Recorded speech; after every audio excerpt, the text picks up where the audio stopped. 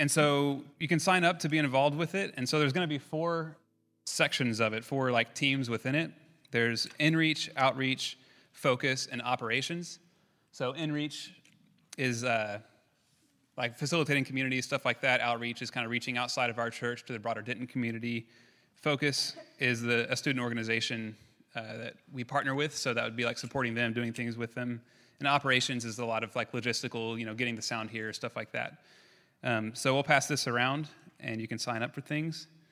Josh wanted me to mention that we ran out of coffee, but we also made an extra batch. So if you would want more coffee, but you think we're out, know that we're not out. There's more coffee. And other than that, I'll pray for the offering, and then we'll pass it. God, thank you for gathering us here this morning. Thank you for the opportunity to contribute financially, and pray that you'll work in our hearts as we do that, and that you'll use this money for your purposes. We pray this in Jesus' name. Amen. Amen. Great. Hi. My name is Miriam. For those of you who don't know me, I think most of you do. Probably we've had some conversation or interaction. I worked for Focus for a couple of years and then have been part of the Denton North Church for as long as it has been in Denton. So Leslie asked me to preach about ministry. And when she did, I had a pretty similar reaction to Kurt. What do you say to people who are already doing a lot of ministry? And you guys do it really well. But we're reading this article together, and one of the first things, the introduction to ministry, it caught my attention. It says, all of the disciples of Jesus are called to ministry. Yes. Ministry is not, first of all, something you do. Oh. Although it calls you to do many things. Ministry is something that you have to trust. And if you know you're the beloved, which references back to Leslie's sermon on solitude, and if you keep on forgiving those with whom you form community and celebrate gifts, Kurt's sermon, you cannot do other than minister. My sermon. So that got me thinking about my understanding of ministry. And as I thought back over my life so far, it's changed a number of times. Some of it comes down to semantics, but regardless, that had an impact on my life and how I did ministry and how I received ministry. So I'm going to share with you my journey in my understanding of ministry, and then some of the key things that resonated with me from the article that we've been basing these sermons on. So my background, I grew up in a Christian household where we were really involved in our church. And my very first understanding of ministry was that it was something adults did, and they did it, and they got paid money for it, and it was a job. You could be a missionary or a full-time pastor, but it was a job. The things that my family did, like hosting a small group Bible study or volunteering in Sunday school, were just things that we did because we were Christians or good members of this church. Ministry was something special that you were called to and then dedicated your whole life to, not just Sunday mornings and Wednesday nights. And that idea of ministry as a job held pretty much throughout my first few years of college. I was minimally involved with the student ministry at Midland College. Go Chaps. The paid ministers there, they did the really hard, deep things, while the students engaged in pizza parties and a weekly Bible study and being challenged to talk to our classmates about Jesus. I don't know how many of us actually did it. The ministers talked about receiving a calling they couldn't ignore, and that's how they ended up in ministry. The Christians had grown up in the Bible Belt, and that's how they ended up Christians. For most of us, there was no specific calling to Christianity. It was just what our families did. When I transferred to UNT, I got involved in Focus, and my whole understanding of ministry was blown out of the water. It seemed no one was being paid, and everyone was doing the work of ministry. If people didn't see each other just once a week when their core met or when Focus met, they were friends and they saw each other outside of those times. They weren't just laughing it up and talking about fun things, although that happened a lot. They were getting really deep and asking probing questions that made me have to think about what I believed and how I was going to live in light of that. People's problems weren't handled alone and in the dark. All of a sudden, people were calling me in crisis, wanting to share in hard times. This challenged my personal aversion to vulnerability and allowing others to see my pain and my struggles and my fears. That was wildly different from what I grew up experiencing as a Christian. Ministry shifted from this thing that was specifically, you were called to it, you got a paycheck, and expanded into this thing where this is actually what we do as Christians. We are called to ministry as disciples. And that's what I've landed on as far as what ministry is, but how it's looked practically has continued to change. My last year in university, God started opening up doors with international students, and that opened up my understanding again. I got to interact with people from all over the world who had no idea who Jesus was. One girl asked me, "I've heard the name Jesus a lot since I've been in Texas. Is he a famous star?" I was like, kind of. There were a lot of people who their only understanding of Jesus was from movies or TV shows. And when we think about that, that's a major yikes.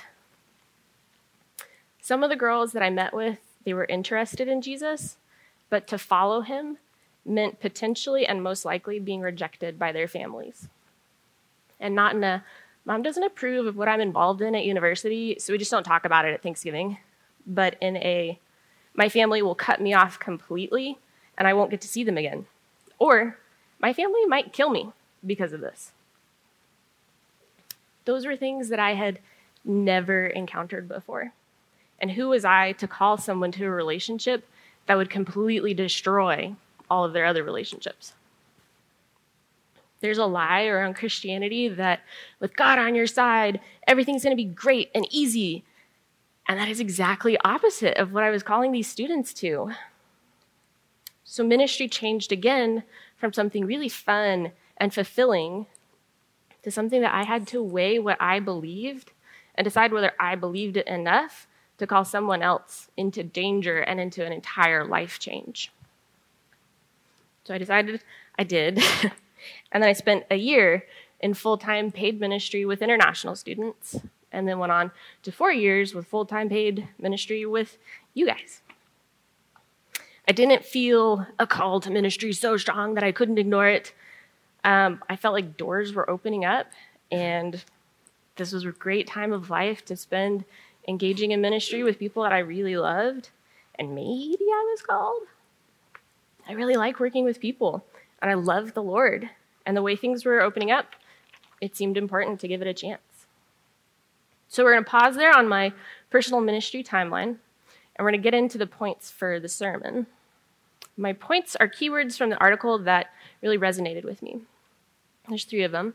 They are surrender, gratitude, and compassion. Those 5 years of my full-time ministry were where these 3 words were most practically lived out and where my ministry perspective shifted again. Yeah. I'm going to say them several times. Gratitude, surrender, and compassion. But surrender's the first one, sorry. So, surrender, the first one. It's the hardest for me. If you remember the quote that I read from the beginning, ministry is not something that you do, but something you trust. If you know you are the beloved, you cannot do other than minister. During Leslie's sermon about solitude, she defined it as being with God and God alone, letting him tell you that you are loved without a shadow of a doubt. It's about believing we need him every hour. She asked, "Are you leaving space for that in your life?" I was not. And I still have a really hard time doing that. It is much easier for me to be busy doing ministry and to believe the lie that I can earn God and people's favor by doing enough stuff for him. It is really hard for me to believe that just me, without doing anything, is enough. My childhood belief of ministry as a job, coupled with the unspoken family motto of "you must be the best in everything you do," put a pretty weird skew on how I actually did ministry as a job. I'd been super involved with ministry and done a lot of things my last 2 years of college, but now it was my job. They were my employers. People were paying me to do this. I felt like I had to do more and give more. And I dealt with a lot of anxiety and stress really unnecessarily because I was scrabbling to do enough, to be available enough, to be wise enough, encouraging enough, whatever. But it was all in my own strength. That was really damaging to me in my years of full-time ministry. And I wasn't able to rest in the fact that God was already doing great things without me, and I was just invited along for the ride. I felt this huge sense of responsibility. How many of you guys actually read the article that Leslie posted? Tyrus, Nicole. All right, great. Hey, you guys, proud of you. So for the rest of you guys, I'm going to read you one of the stories that's in it. It's pretty cheeseball, but it has strong imagery that spoke to my stubborn heart about wanting to do it on my own. You guys can close your eyes if you want to imagine. You don't have to do what you want. There was once a little river. The little river said, I can become a big river. It worked hard, but there was a big rock. The river said, I'm going to get around this rock. The little river pushed, and since it had a lot of strength, it got itself around the rock. Soon the river faced a big wall and carved a way through. The growing river said, I can do it. I can push it. I'm not going to let anything get in my way. Then there was a huge forest. The river said, I'll go ahead anyway and just force these trees down. And the river did. The river, now powerful, stood on the edge of an enormous desert with the sun beating down. The river said, I'm going to go through this desert. But the hot sand soon began to soak up the whole river. The river said, oh no, I am going to do it. I am going to get myself through this desert.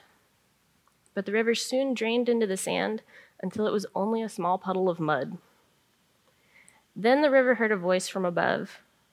Just surrender. Let me lift you up. Let me take you over. The river said, here I am.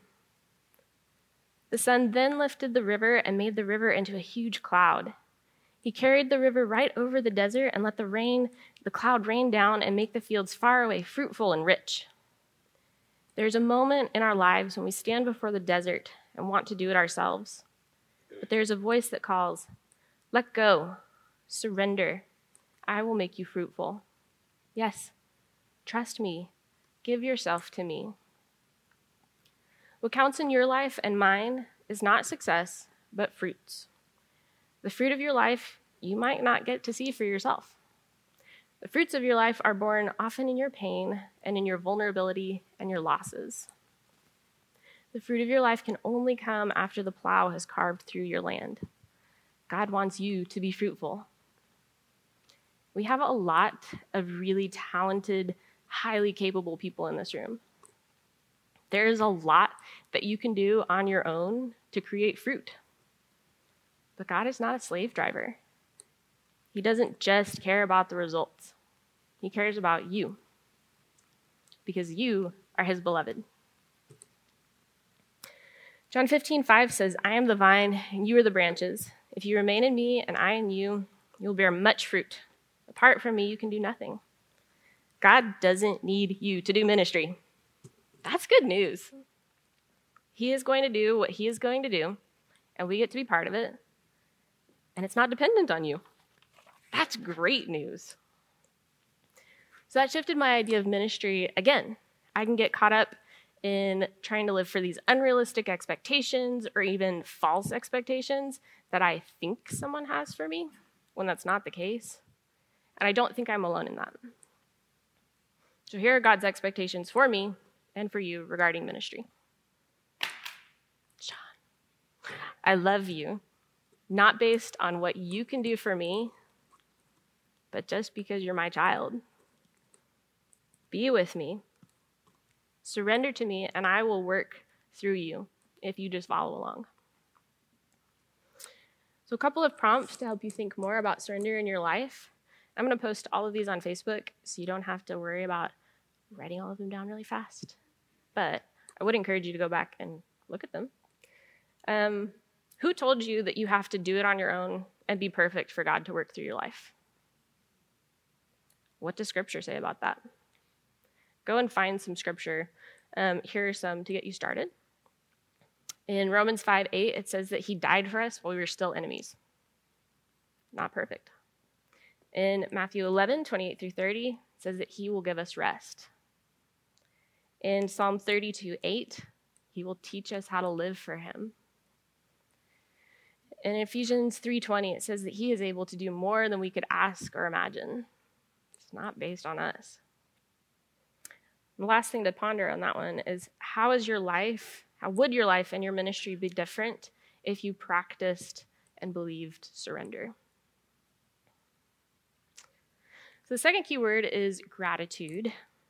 Gratitude is really important because it changes our heart in two ways, towards each other and towards ourselves. When I am not spending time with God in solitude and beginning ministry out of surrender, it is stupidly easy for me to get resentful about it.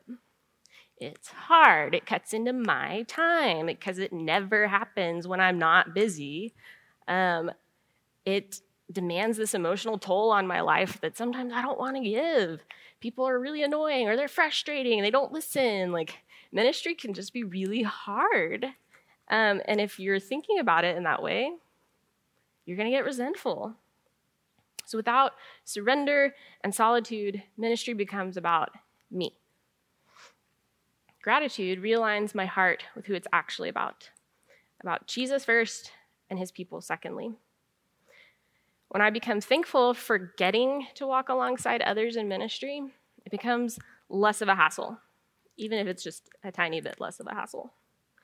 It changes my heart from have-tos, I have to deal with this issue, or I have to be a good example, or I have to spend time with Jesus, to get-tos. I get to build deep relationships with people and walk through them in life. Praise God. Not everyone has support and relationships like that. That's really special. I get to live my life as an example. Praise God that people are seeing my ups and my downs and are being changed because of that. That makes the hard things a tiny bit more bearable sometimes.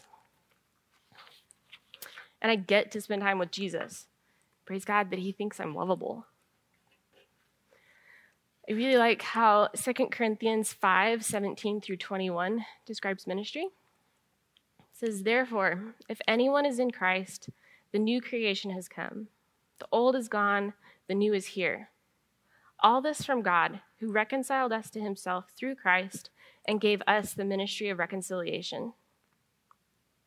That God was reconciling the world to himself in Christ, not counting people's sins against them.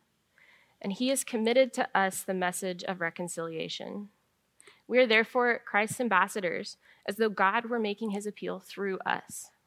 We implore you on Christ's behalf, be reconciled to God.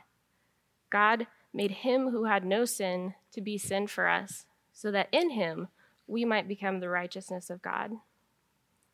So I want you to think of a time where you've had a pretty major fight with someone that you love. What were some of the emotions that you felt in that? Spit out. Be loud. Frustration. All of you guys have had fights. I know it. Being misunderstood. Mm-hmm. Being disrespected. Rejected. Annoyance. Fear.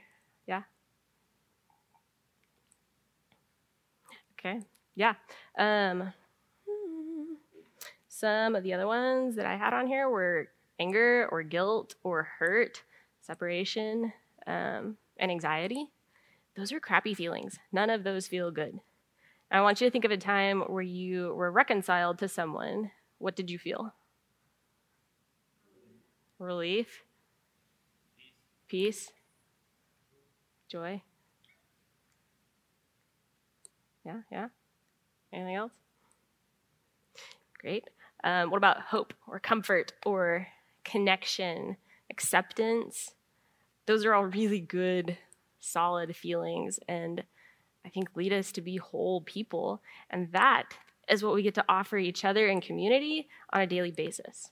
Reconciliation with Jesus is what we get to offer people that are outside of our community.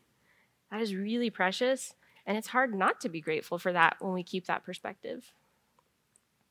The other thing that gratitude does is that it changes my heart when hard or crappy things happen in my life. Kurt mentioned that community is not easy, that it is the place where the person you least want to live with most often lives, and sometimes you might be that person. We don't get to go through life being the hero, the minister extraordinaire who always has stuff together. If you have that expectation for yourself, you're going to be really disappointed, and other people are going to disappoint you. My first response when hard or bad things happen is to clam up and to put on a front that everything's fine. I get scared that people are going to get tired of walking with me because my life is messy, my family is crazy, and things are too hard, and it's just too much. I can downplay how I'm feeling with phrases like, yeah, it's really hard, but it's okay, it'll be fine, I'm fine. And that's not true gratitude. That's not even trust. That's Pollyanna sunshine and bubbles baloney. Gratitude doesn't change the fact that it's hard. It changes my heart towards myself and reminds me of true ministry.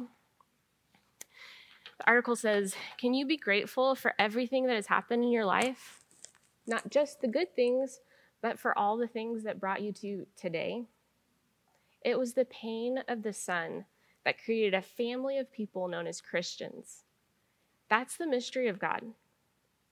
I don't have to deal with hard stuff on my own, but I get to walk through it with people who love me.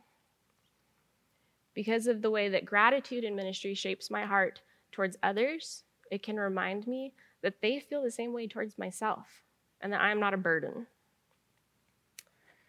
So a couple of prompts to help you think through gratitude in your life. Are there any areas of resentment in your life? What practical step can I take to start practicing gratitude on a daily basis? So final keyword, compassion. Ministry without compassion is pretty much impossible. If you don't feel compassion towards the people that you're working with, it is really easy for your emotions to turn to frustration. Why can't they get it together? Or pity. Poor you, let me help you. Or inadequacy. What could I possibly have to offer them? None of those first two are helpful to anyone because it elevates you and puts you and them in a position of needing you. And guess what? They don't need you. They need Jesus. And the inadequacy one, it strips you of the power of God and of what we get to offer them, reconciliation with Jesus.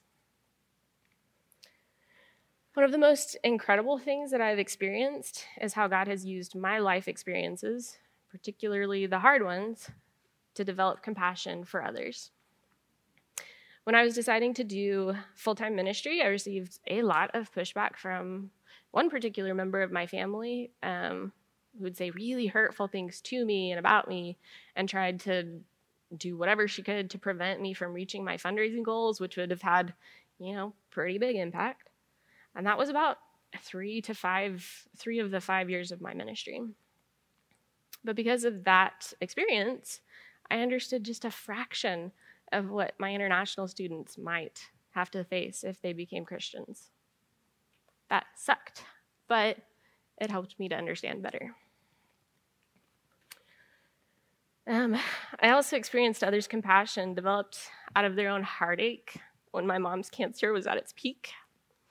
And loss seemed really imminent. That super sucks. I hate crying and preaching, but it always happens. I couldn't understand what I was feeling in those times, but there are so many of you who came and were with me during that time. You just loved and ministered, some of you because you felt those same things.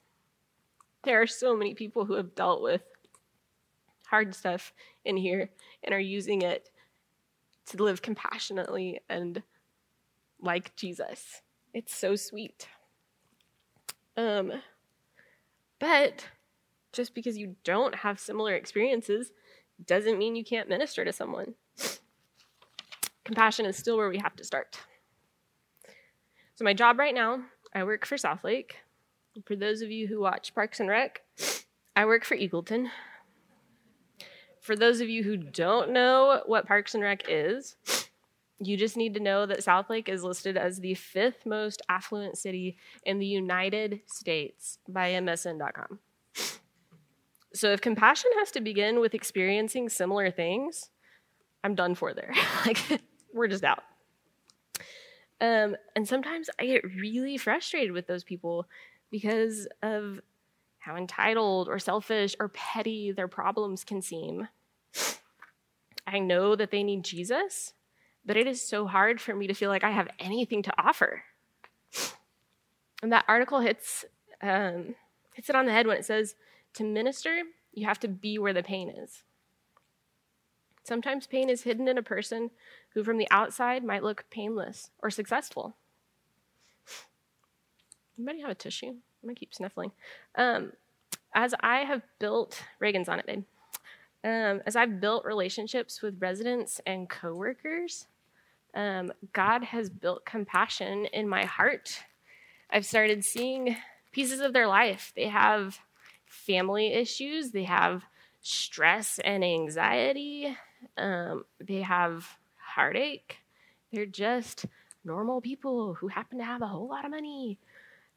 They need Jesus, just like anyone else. And I do have something to offer in that case. So a prompt to help you think about compassion. Who or what situations do I feel frustration, pity, or inadequacy towards in my life? Spend some time praying about those things and ask God to develop a heart of compassion in you. I've been out of ministry full-time ministry for a year now. The Lord is currently reshaping my understanding of what that looks like now. Austin and I are figuring out how to lead a small group together, coming from very different perspectives and understandings of how to do that well. We're starting to lead Guide to Decide couples, which is super fun. All of that is ministry, and it is very different than what I've done before. And I am sure that it will change again whenever we have kids one day in the future. Not right now. Ministry is a dynamic concept. How it's played out can change over the years and in different situations. But the heart of it is leading people to reconciliation with Jesus. That doesn't change. Most of these mindsets that I had were not bad or wrong. They were just examples of different stages of growth in my relationship with God and in my understanding as a disciple. We are called to grow and mature.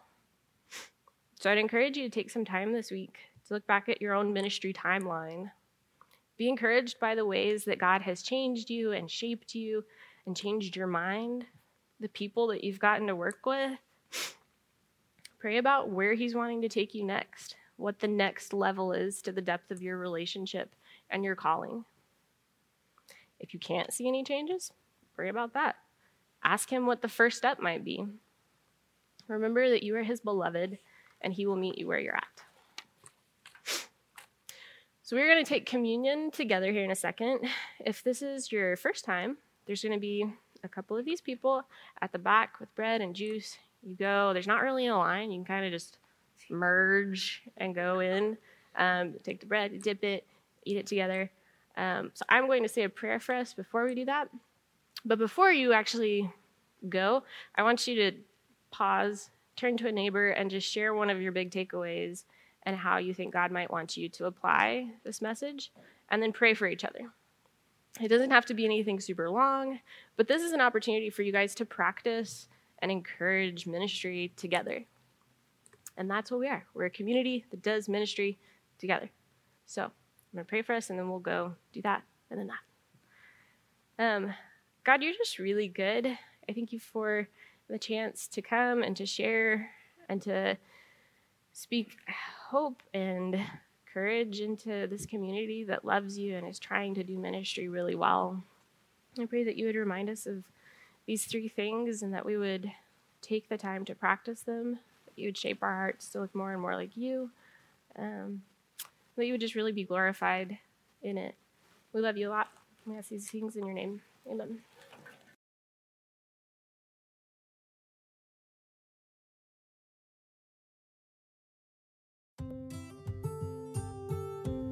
Thanks for joining us for our sermon podcast.